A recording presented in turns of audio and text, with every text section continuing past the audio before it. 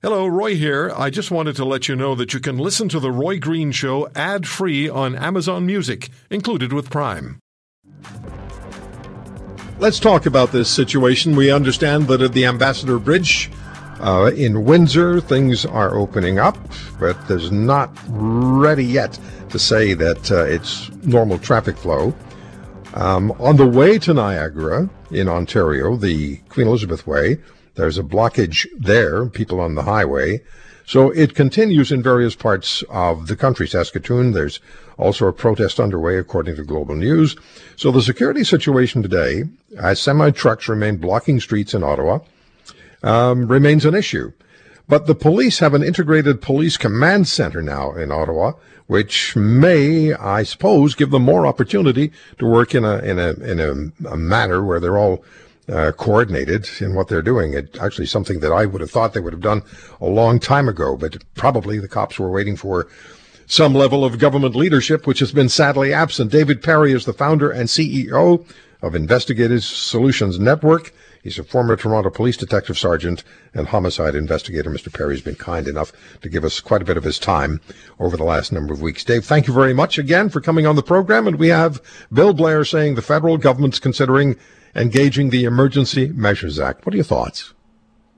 Yeah, I heard that, and it was also interesting to hear his words about the police have to do their job. So, I think that's a sense of frustration from the government side. Of course, it's coming from a man who led the largest municipal police service in Canada.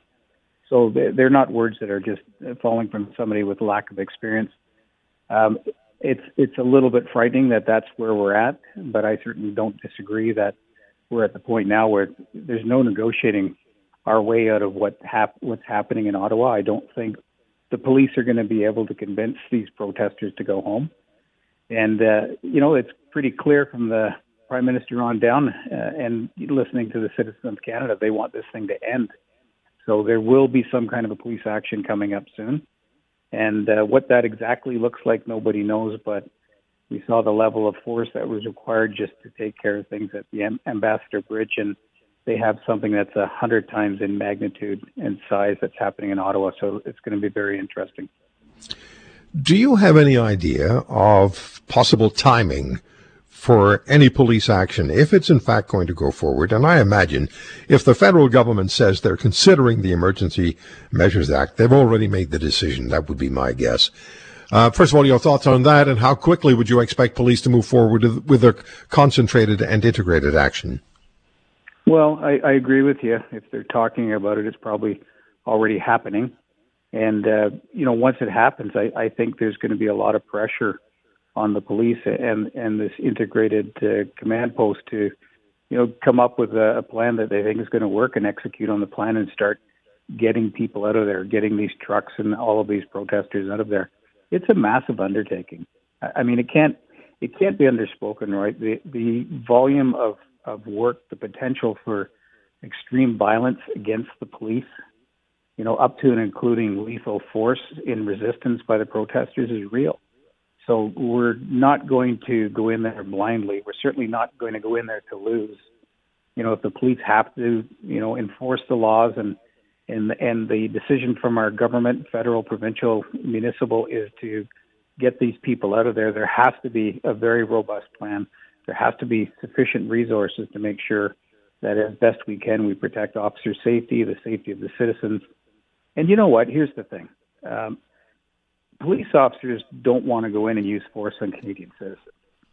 If you get somebody that's robbed a bag and they've injured tellers and things like that, the police officer chasing that person, by law and by effort, they're going to use whatever force is necessary to get that person under control. But that's one person.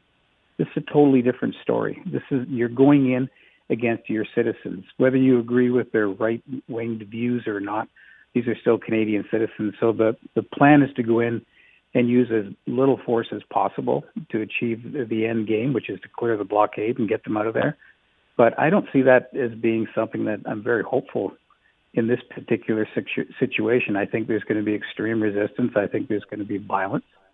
And we've all seen it before. Use of force by our police or our military is never pretty. It's not going to look good.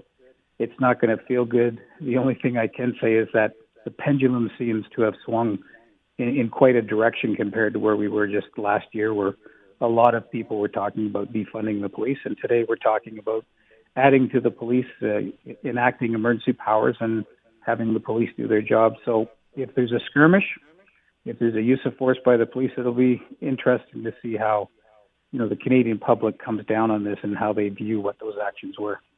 Yeah, there are families that are participating in the protest. They go to see what's going on, and then they get involved and engaged. So what do you do about it? You got women and children and dads and exactly. People just walking the streets and just seeing what's happening and maybe taking sides while they're there. Well, I think there's been a lot of, sort of requests and negotiations for people to leave and so on. I think what's going to happen next is there's going to be a warning like that happened at the Ambassador Bridge. People are going to be warned that the police are coming, and people are going to be warned that the police are going to arrest you, they're going to charge you, they're going to impound your vehicles, and shortly after that warning, you'll see an escalation of the activity of the police. And at some point, they're going to do just like they did at the Ambassador Bridge. But I'm just saying, from my perspective, they need, 20, 30 times the resources, maybe even more, to do that successfully in Ottawa with minimal impact, minimal injuries to the police and to the protesters and so on. You need an extraordinary force to go in there to take this thing apart and dismantle it. Yeah. How do you prepare for that, Dave? Lots of planning. There is and will be minute by minute changes to the plans. I suspect, of course, you're going to pick your opportunity, and we've seen that over the weeks. That the weekend is the peak point where the protest seems to grow, and you've got a lot of people coming into town and supporting. So you're going to pick a time when there's the least amount of people, and therefore gives you the best odds of being able to have some resemblance of control. And that's the thing I'm really afraid of. And I don't use that word loosely. I'm afraid of the ability of the police to maintain control once they start their action. And that's not a negative about the police. It's just the fact that they've never had to face this kind of thing in Canada before, something of this size. And if it turns violent, it's going to be really interesting, and I'm worried for the safety of the police officers involved, and I'm worried about the safety of the public. And you know what? I'm worried that some of these protesters might be motivated to use extreme force, and if that's the case, it's going to be a very dangerous situation.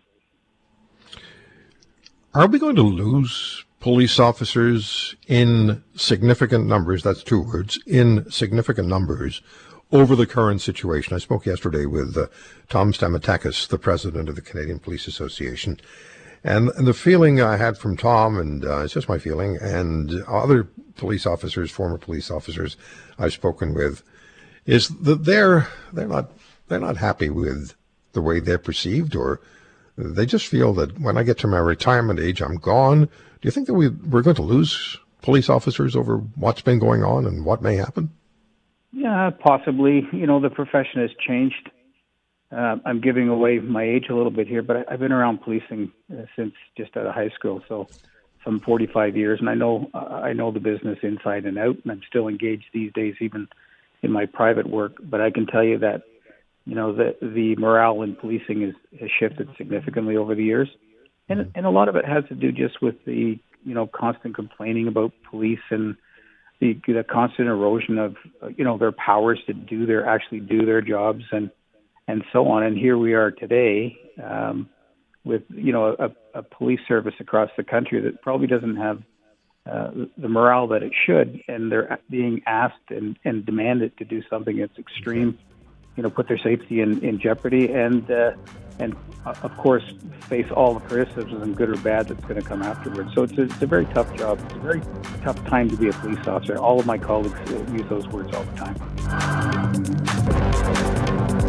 If you want to hear more, subscribe to The Roy Green Show on Apple Podcasts, Google Podcasts, Spotify, Stitcher, or wherever you find your favorites. And if you like what you hear, leave us a review and tell a friend. I'm Roy Green. Have a great weekend.